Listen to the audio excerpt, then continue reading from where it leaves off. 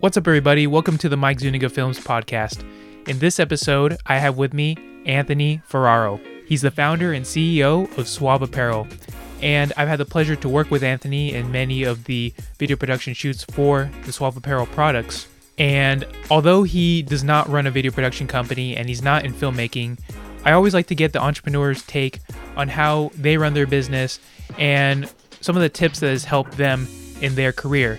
So Anthony, in this episode, shares his 5 tips that has helped him in his entrepreneurial journey. So without further ado, Anthony Ferraro. So 5 things I've learned being an entrepreneur, in no particular order. 1 is be creative, be different, because that's what I believe is separating one man from the other, one company from the other, especially in this time of the digital age with innovation. If you're creative and doing something different than other people, then you're probably going to separate yourself from the rest, and people are going to be attracted to that. 2 is believe in yourself, which sounds a lot easier than it is, but when you're an entrepreneur and you really get into those tough times when you're not sure if things are going to work out, if this is the right thing that you should be doing, if my idea is good, there's going to be a lot of personal battles that you're going to have to go through, and there's no doubt that positive thinking brings positive energy and brings positive results. And if you're negatively thinking, if you're worried about what other people are saying to you, or if you're worried about how things are going to turn out because you're taking a risk, then chances are that whatever that energy is, or whatever those negative thoughts, negative results may follow it. So just 100% believe in yourself. Even if you make mistakes, it doesn't matter. In those cases that you learn.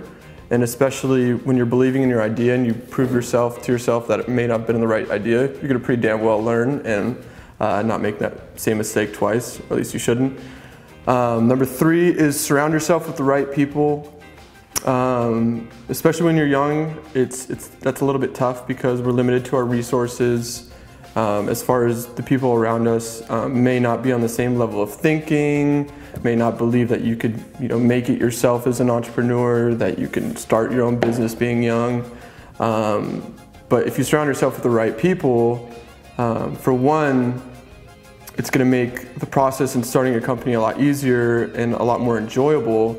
But 2, you're going to yield a lot of better ideas, better thoughts, better energy. And when you're surrounded by people who are motivated, you don't have to motivate them to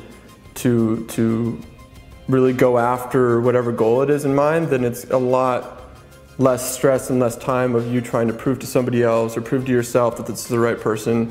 And it's not an easy thing to do as far as surrounding yourself with the right people, but getting yourself out there and at least understanding that as far as being an entrepreneur and starting your own company, there are other people that have to be a part of it too.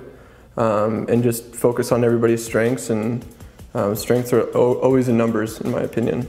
The 4th thing is something that my father had taught me, and it's never to give up on what you're doing if you still have that burning fire and desire and passion inside for whatever it is. Because, like we were saying before, if times are tough and you're thinking about quitting, and you do, even though deep inside that you still wanted and you believe in something, you're kind of just giving up on yourself, and that's something that I feel that you may regret later. And within my projects, fortunately I haven't been able to completely can some ideas and projects of mine that I started from the beginning, and some ideas and projects I have canned before because, after doing some due diligence and learning, they weren't always the best ideas. But as far as the overall vision of a product or a project, if you still have that burning passion, fire, and desire, and even though things may not be great, you just never give up, you never quit, because you don't want to regret that later. And the 5th thing is always be a student of the game, whatever it is. There's never enough learning that you could do, whether that's focusing on your core competency as a product, whether that's focusing on other realms of things that you may not be absolutely skilled in.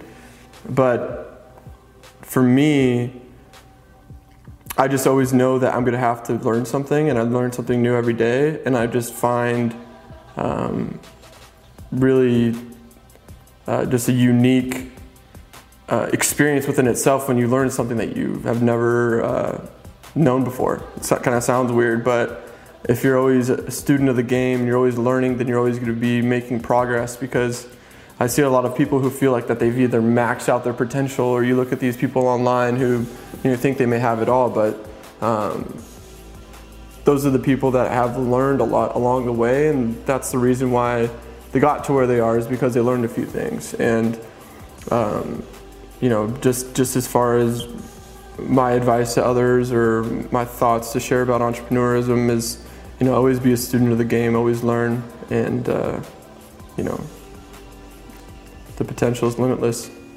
Thank you, Anthony, for sharing your entrepreneurial journey, and thanks again for listening to this episode.